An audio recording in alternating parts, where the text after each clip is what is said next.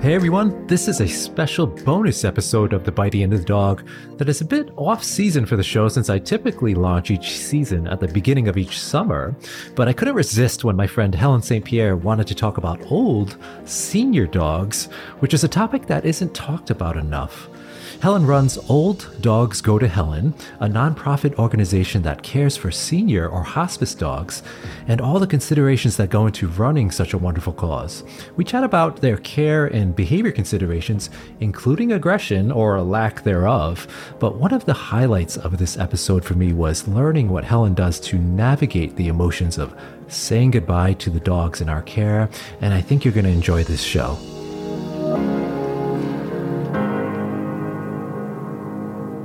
Hey guys, I'm here with a really good friend and colleague, Helen St. Pierre, who's the owner and operator of No Monkey Business Dog Training, LLC, based in Concord, New Hampshire, with two state-of-the-art facilities. One I just got to visit. I went up to see Helen just a few weeks ago, so it was a real pleasure to see her new facility. She was gracious enough. She really is one of the kindest, most gracious trainers I know. She had me up at her other facility many years ago. This was before I even jumped into aggression work, and I was looking at opening my own facility. So she's shown me two of our facilities, which is awesome.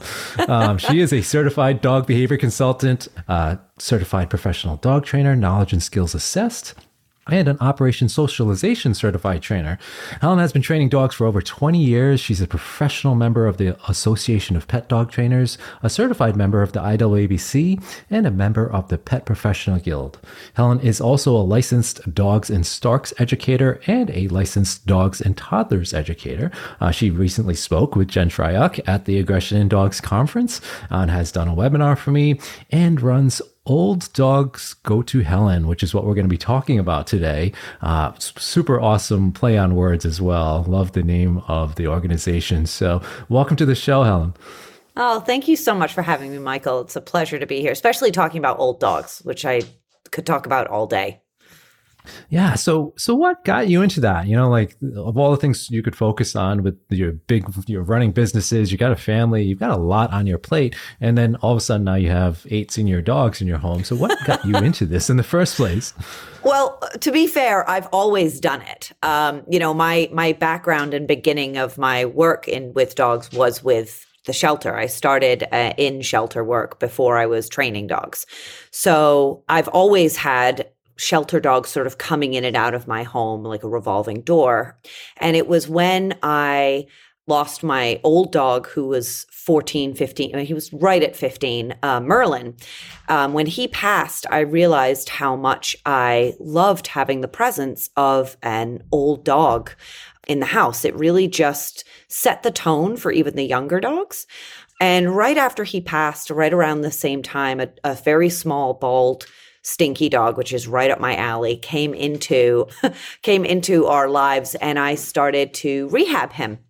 And he didn't last very long. He was only with us for about a year. He actually ended up having kidney failure and all of that stuff. But it sort of set the tone, and I started to realize like there was a really big need for some of these old hospice failing dogs that needed a soft place to land. And I started taking on one at a time, sometimes up to 2 at a time. And one of the larger cases that I took on was a dog that we called Jupiter. He was a huge, intact bull mastiff mix, and he had a enlarged heart, skin disease. I mean, you name it, there was something wrong with this dog. And his medication was costing around $500 a week. And all of my followers for No Monkey Business reached out and really wanted to help with his care. So I said, if you want to participate, I was doing this without asking for any help. It's just part of what I wanted to do. But people were really being adamant, like, look, I'd love to contribute to the costs. Where can I send this? So I started an old dogs fund on PayPal. And I was amazed at how many people really wanted to help contribute to the costs for these dogs, but didn't want to actually do some of the work, which is understandable because it's a lot of work. And after Jupiter passed, I sort of developed this reputation in the area for, well, that's the lady that will take the stinky, dying, dog with the tongue hanging out that can't see and walks into walls, like call Helen.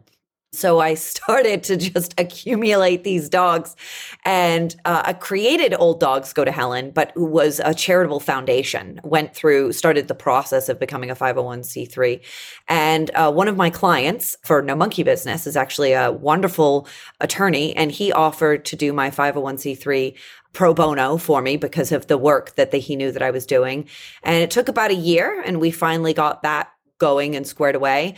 So it's just like with all of us in the dog world, we start something, we don't realize that we're going down that path until we're way already down the path. And we're like, oh yeah, wow, this is how that happened.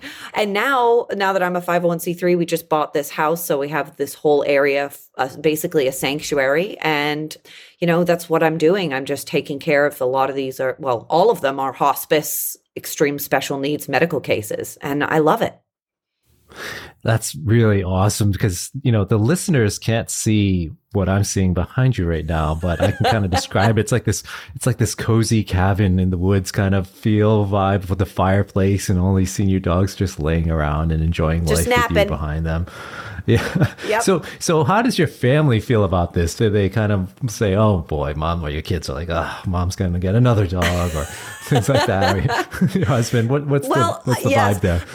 I mean, after before Jupiter, after we had a dog named Sarge, who was a giant pit bull who was very old. And, we used to have to carry him up and down the stairs. And and after Sarge passed, my husband was like, Helen, the next one that could we take in a small hospice dog? So, if we have to lift him. And I was like, sure. And then the next dog, of course, was this 100-pound bull mastiff, Jupiter. They've kind of just gotten into the idea that like, look, if these dogs come in and they need us, we're just going to help. The kickback that I've heard from a lot of people in senior and hospice dog adoption is the worry about the kids being involved. And, I know you've heard me speak about it and write about it before, but doing senior and hospice rescue with dogs has been one of the greatest things I could have done as a parent. It has taught so much empathy and compassion and sacrifice to the kids. It's opened their mind to the understanding of what death is, and that death is not something that we have to not talk about or skirt around or, try to prevent. It's something that is just a part of their lives. And as a result, I've got these kids that are, incredibly resilient and so compassionate for it. And that's something that I really wish was discussed more, is talking to kids about this and utilizing senior and hospice work with kids and having them understand what it is. It creates a lifelong respect for what, life is and what it isn't. It's such a valuable lesson. I can imagine how that's really helped them grow and see the journey of life, really. I mean, it's something that even adults can learn from, right? And that yes. Kind of considering, what outcomes for a senior dog there might be. So, you see a lot of these, I see sometimes, and it breaks your heart. You see like a senior dog on social media or something like that, or like a TikTok video of a senior dog being given up or surrendered at a shelter that's like 14 or 15 and has health issues. And, it kind of breaks your heart. Like you think in your mind, why would somebody do that? But there's often a lot of valid reasons sometimes. So you want to talk us through that a little bit? Why do people give up on an old dog? Yeah, you get all kinds of responses when I'll post, just got this 16-year-old dog or this 18-year-old dog, that kind of thing. Or, even the 13 or the 14-year-olds, some people, I would never give up my dog and I would never. There are always sometimes valid reasons for some people. I mean, a lot of the time it's the owners have passed. So these senior dogs were with seniors and those senior humans have passed on and the family doesn't have the resources or they're not in the area to care for the dog. Sometimes it is the dog has too many medical issues for the humans to be able to deal with appropriately. There is a very valid and realistic point that some people cannot handle the care and the decision-making that sometimes needs to happen. I've found that with a lot of younger people that this is their first dog. They've never had a dog that is now incontinent or has a hard time walking, and they really don't know how to handle it or aren't financially prepared to be able to provide some of the things that the dog now needs and that kind of thing. And in many cases, those are all very valid reasons. And then, of course, you do get the other side of it where we see a lot of dogs that are they're no longer convenient. So the dog is cast aside. And are there those stories? Yes. And I have some of those too here, but we also have some that are for no fault of their own. Those humans had to make that decision. And in the end, I always say to the kids and to my husband, it really doesn't matter. They're here now. So we're just going to give them the best sunset we can. And I imagine as some of the listeners are hearing you speak about this, that it might seem like a romantic thing to do too, like a goal of, oh my gosh, that sounds amazing. I want to do the same thing and take in these senior dogs and give them a happy home. Cause again, our hearts go out to these dogs, but there's, as you mentioned, some costs involved as well as some skill involved because you have a background in the veterinary industry, right? So you are able to administer medications and do some of these things. Can you talk more about that as well? Yeah. It is not glamorous. There is nothing glamorous about senior and hospice dog rescue. And one of the things that we see a lot, I'll post these dogs that this dog just arrived and people are like, oh, I'd love to adopt him. And you think, because they see this cute picture. But the reality is that we do more laundry every day from washing pee pads or, accidents than, we're actually creating a volunteer program just for people to come do laundry for us because my washing machine and dryer is going to it's going to quit very soon because I can't keep up. But, it's not glamorous. There is a lot of cleanup. There's a lot of worrying. There's a lot of medications and staying on top of things. And I cannot even tell you the amount of bills that you do in veterinary care, just in maintaining some of these dogs, not even just diagnostic work or treatment, just in maintaining. So Peanut, this little Chihuahua that we got yesterday, he's in heart failure. He has a vascular valve that's not closing properly, and he's got a chronic cough. So you can barely hear yourself think sometimes.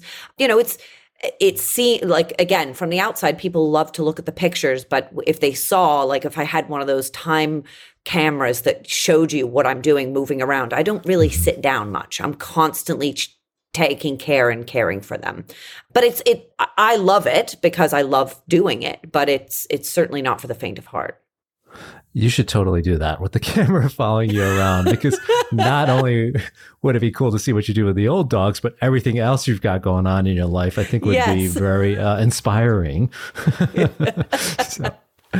So kind of shifting gears a little bit here is the part where you have to let them go. And making those decisions and kind of dealing with that, emotionally, I'm sure that's very tough. I know I would be bawling if I've got a senior dog. I mean, it must be tough every single time. But how do you work through that and how do you make the decisions? Well, prior to even doing any of this, like I said, my beginning work was in shelters. I started at Little Plata County Humane Society in Durango, Colorado, and we had a crematorium on site. We did euthanasia for space. I mean, I was introduced to euthanasia and death at a very, very young age in my training career and working with dogs, because we would euthanize perfectly healthy dogs just because we ran out of space. So I was very aware when I was going into this work of what euthanasia looked like. I'd euthanized my own dogs prior for age and that kind of thing. And, you hear the term quality of life all the time, but what I've really become very adamant about talking about is something called quality of death. And I think our society, especially in our culture and society, which, I know you've done so much work in talking to people about what our society is doing to dogs in terms of just healthy young dogs, our expectations. But the same thing is our expectations and understanding of what death is and what end of life should look like. And we don't talk about it enough, what quality of death is. Well, death, it seems like such a scary final thing, and it is final, but it doesn't have to be scary, and it can be celebrated, and it can be done in a really kind, peaceful, non-emergency, non-painful way. And that's what I really strive for with these dogs. Now, that's not to say, I will get a dog that someone will tell me, the rescue or the person will say, I know he doesn't have long. I know he doesn't have long. He might only have a couple of weeks. And I'll take him and I'll be like, I know this dog only has a couple of weeks. And then 24 hours after having this dog, I'm like, this dog can never die, because I love them so much. I get super attached. But what I've realized is that I cannot hold on for me. I have to let them go for them. It's not about having them go on their worst day. That's what I've really learned, is that a lot of these dogs, they have chronic illnesses. Well, not all of these dogs have chronic illnesses or ailments or age, and they're never going to get better. This is not something that's going to improve. It might plateau. I might have them feel better than they did when they first came and they weren't on any medicine, but they're never going to go back to puppyhood. So I have to make those decisions for that dog when they tell me, right? And not be selfish about it. But also when I'm realizing that they're on that downward curve now, they're on that downward spiral, and I owe it to them to not just give them a good end of life, but also a really good death, and have them be cognizant and aware and have a great last day before that happens. And that gives me a lot more. I'm not going to say I don't mourn their loss or feel sad when they go, but it gives me a lot more peace in knowing that I've given them that, rather than I shouldn't have waited, that type of regret that some people have felt.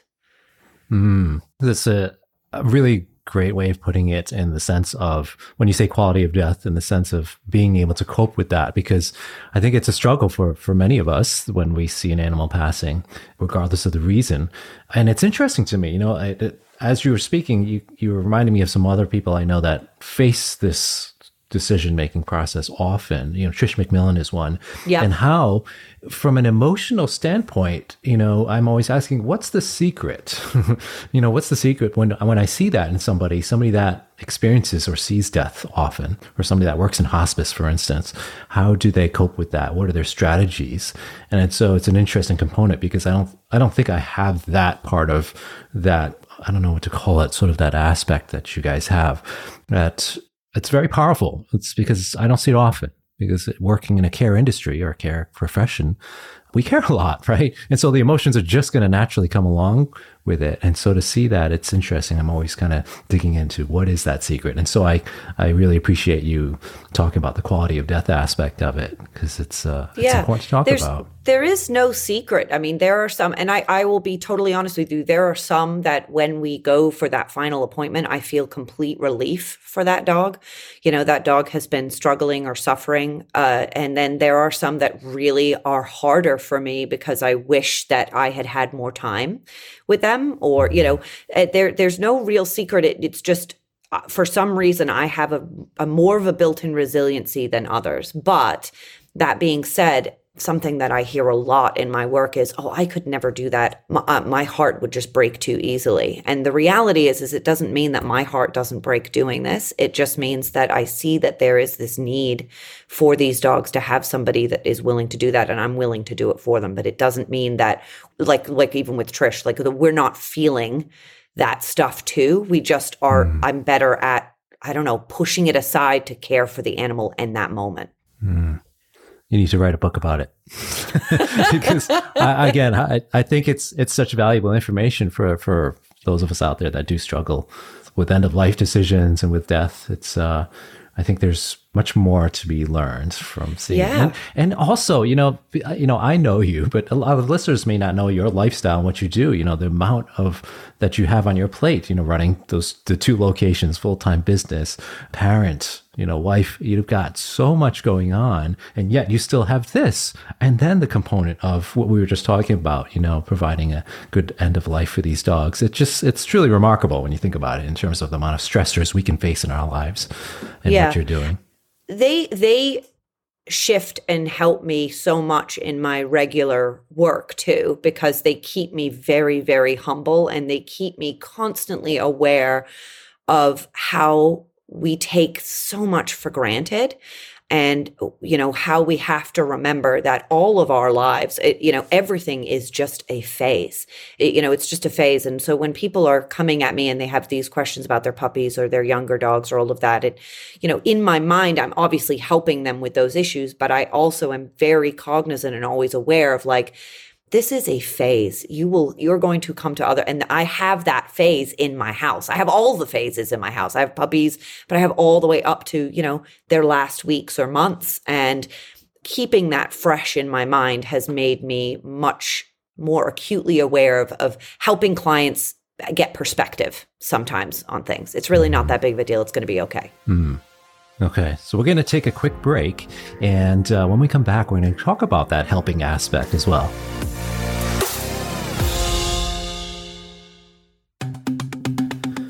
Hey everyone. If you are interested in hearing more about applicable and immediate steps you can use with your own dog, or in your cases, don't forget about the subscription series called Help for Dogs with Aggression, which is an additional format to this podcast where I walk you through a variety of aggression issues and how to solve them.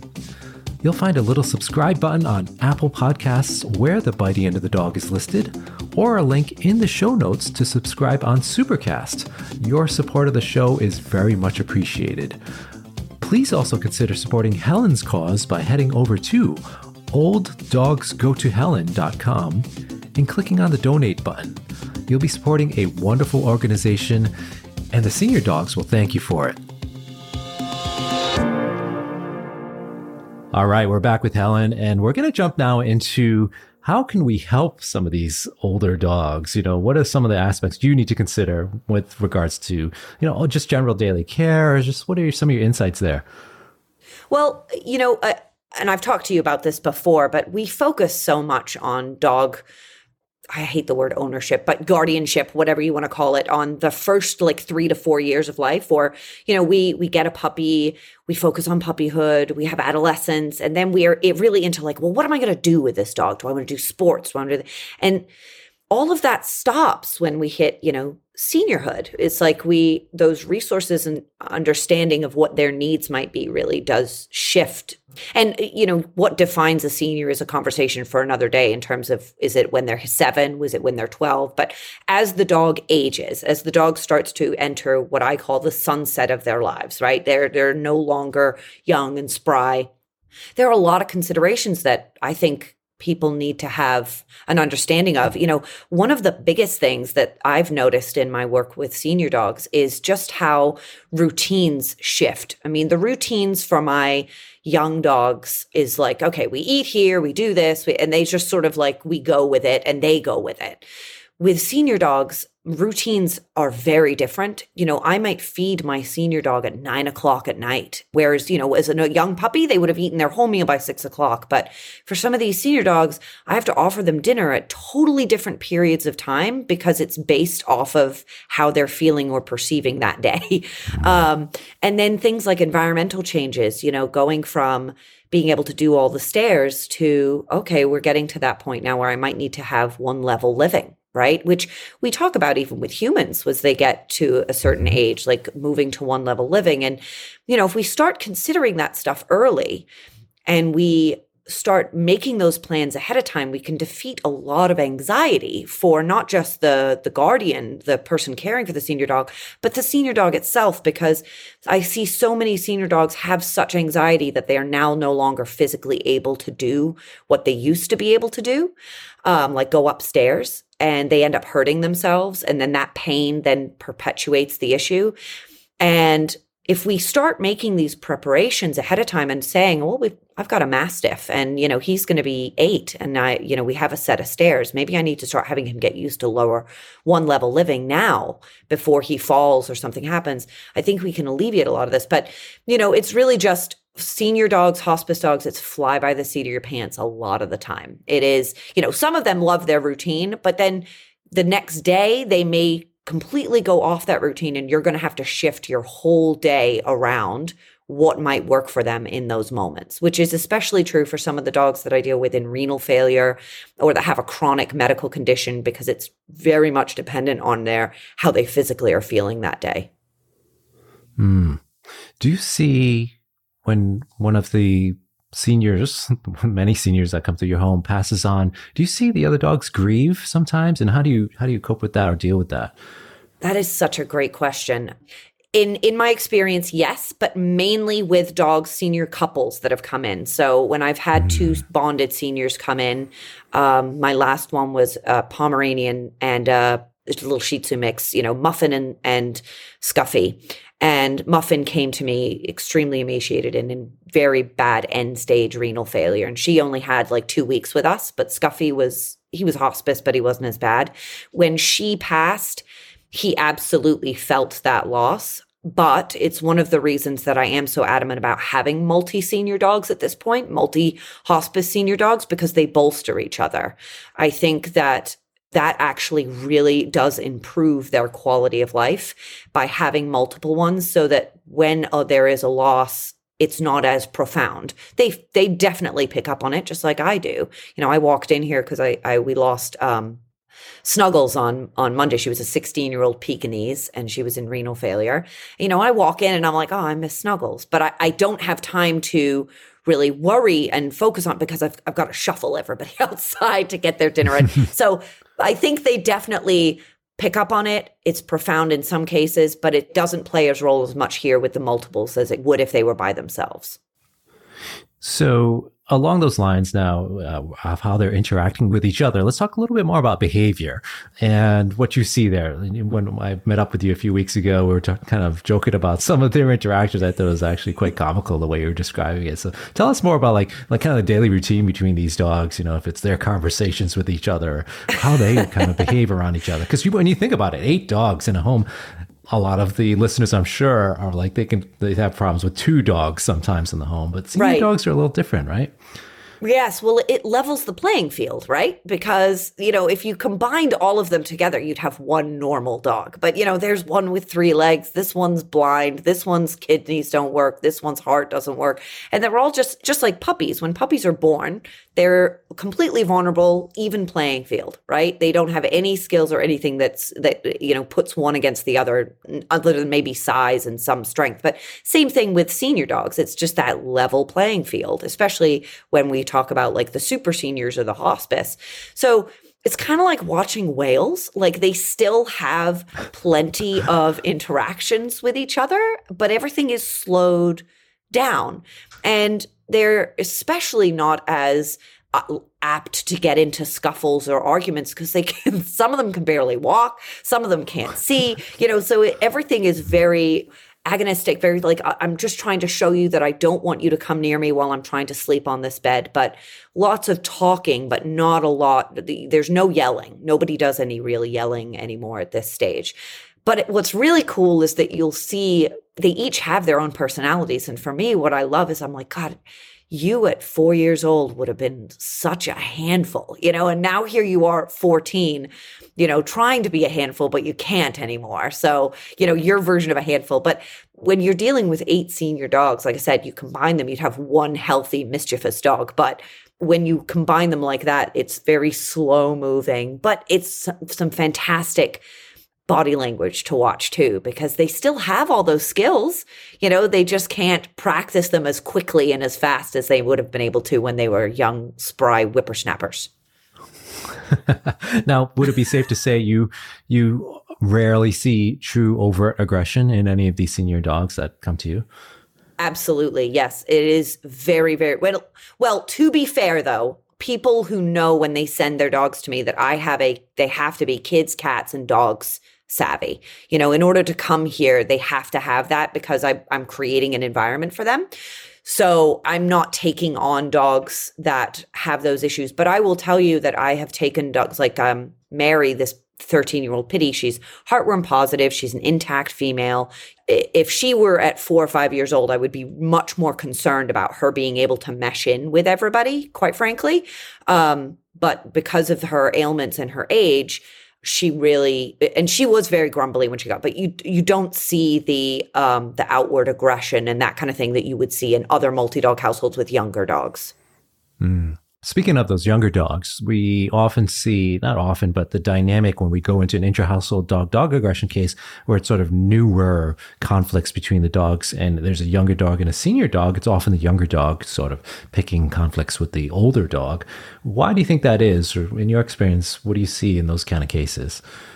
Well, I mean, it's kind of like, I always tell people, when you've got a senior dog and you get a puppy or you get a young dog, it'd be like me leaving my 4-year-old with my 85-year-old grandma and expecting them to sort of like get along and interact well over a period of time. And at some point, my grandmother would get frustrated with my 4-year-old and my 4-year-old would get really frustrated with my grandmother. And because you're just at different phases of life, senior dogs, like I said, they move a lot slower.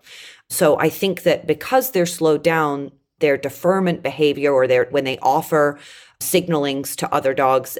The young dogs are used to a lot faster. So they don't communicate. Sometimes the lines of communication can get really badly crossed. And then the other thing that I do see a lot for young dogs is young dogs have a hard time learning to defer to the senior dog, learning like, oh, I need to let you move out of the way. I need to move out of the way for you because you can't move very well. You didn't mean to bump me while I was eating. You just sort of stagger around.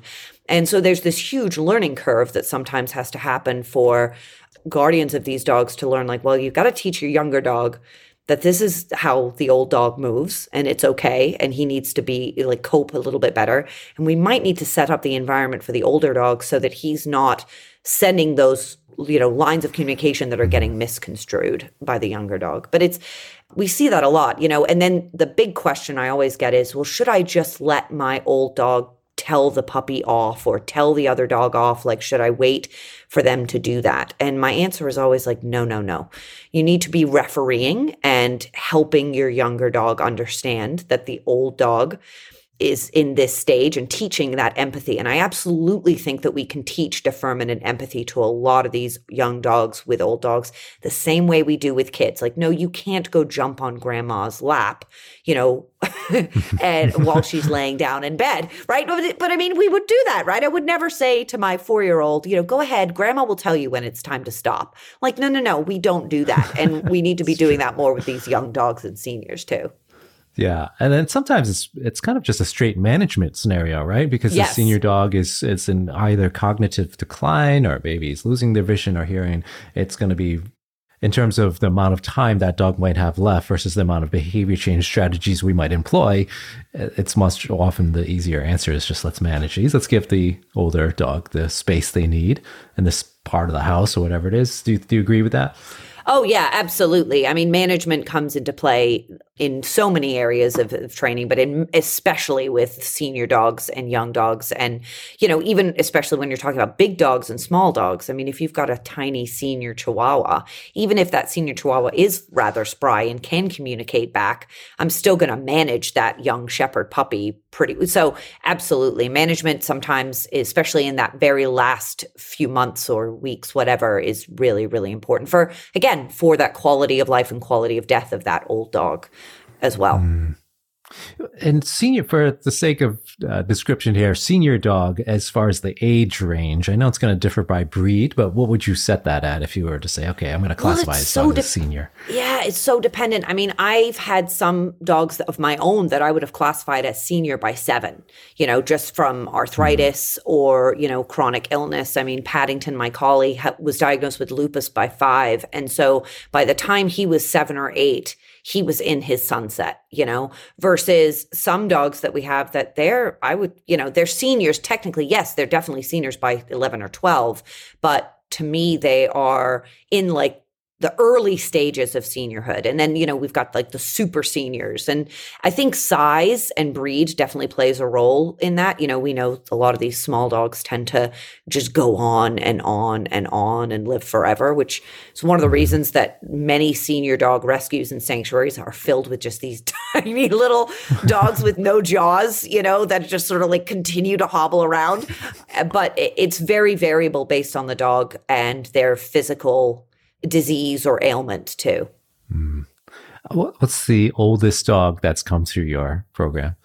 18 and a half. Wow. What kind of dog was it? He was a Jack Russell. And then the other youngest one I had was a Pomeranian. Wow. Yeah. And how long were they with you for? Were they with you for like a long time because they got so to that age, some of these stories are harder because, we get a lot of the super seniors that we get when they are passed to me. I will tell the guardian or even the rescue when they're giving them to me. This can go 2 ways. Sometimes the transition to a new place and a new location and that stress for a dog at that vulnerable of an age can be the beginning of the downward, right?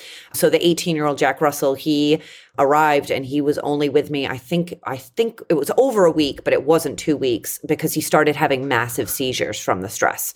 So I had to make that decision for him very quickly.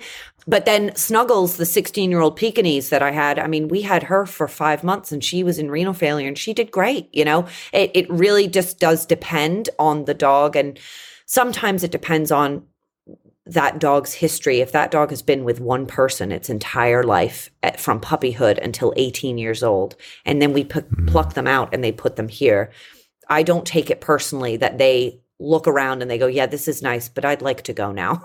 Like, I do not take that personally at all. You can't, because I completely and totally understand that they look around, they're like, no, I'm ready. I'd rather go. And that's totally fine.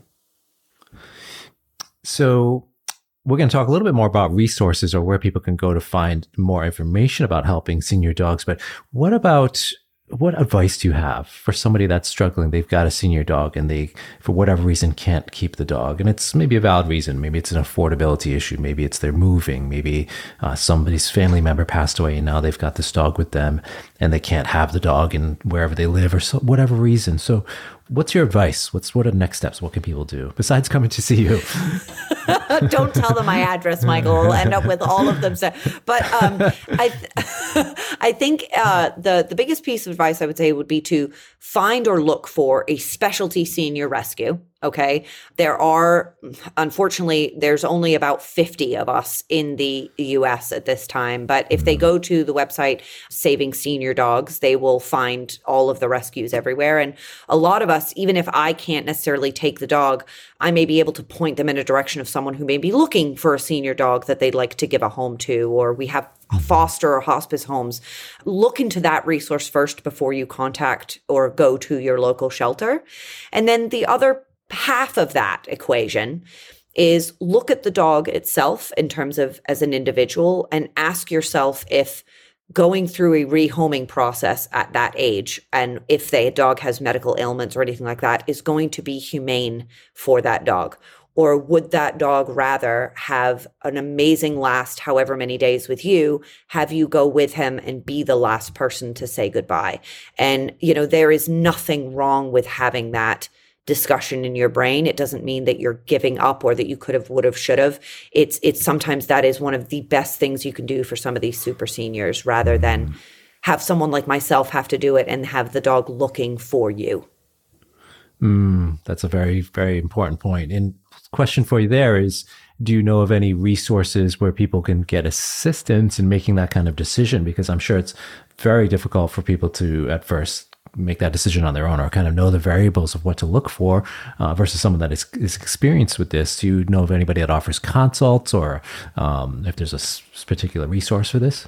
Yeah, me. So I do a lot of that now, as people call me all the time. And I'm giving a workshop on it next month, actually, called Savoring the Sunset, which is how to live with senior dogs and also how to make those decisions, when to make those decisions.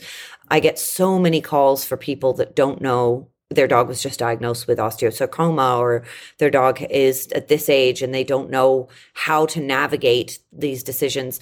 Like I said, Saving Senior Dogs, talking to those of us that are in senior dog rescue, many of us are more than happy to have those discussions and help you navigate them.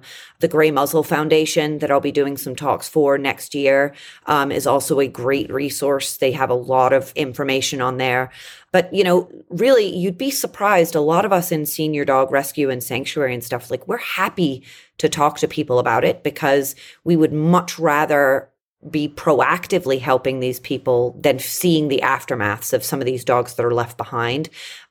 Most veterinarians are very happy to have that conversation. But as we know, the veterinary industry is completely and totally overwhelmed. So they may not have the same amount of time that they used to have those kinds of conversations. So I'm hoping over time, more resources for that kind of thing will be popping up.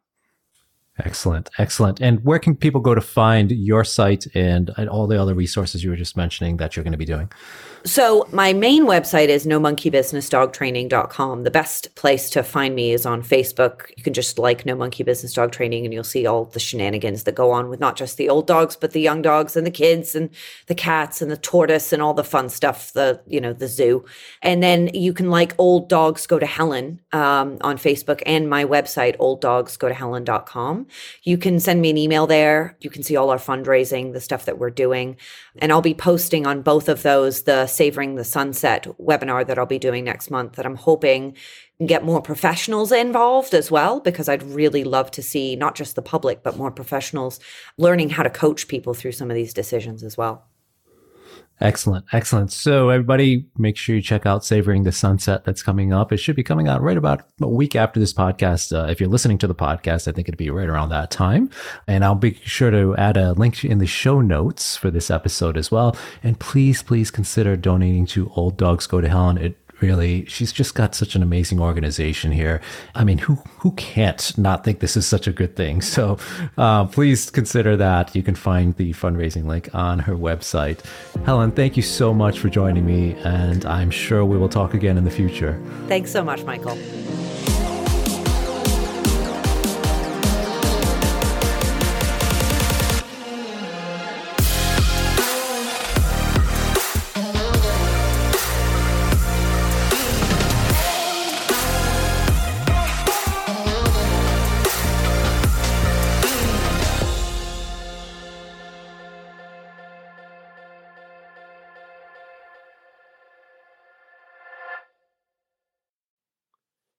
Thanks for joining me for the Bitey End of the Dog. If you like the show, please feel free to subscribe, share, and give a rating. And hop on over to aggressivedog.com or the looseleashacademy.com for more information about webinars, courses, and conferences, all dedicated to helping dogs with aggression issues. And don't forget, the Aggression in Dogs Conference will be happening from October 22nd to 24th with 12 amazing speakers, all streaming from a television studio in Chicago. It's going to be a truly unique event in 2021.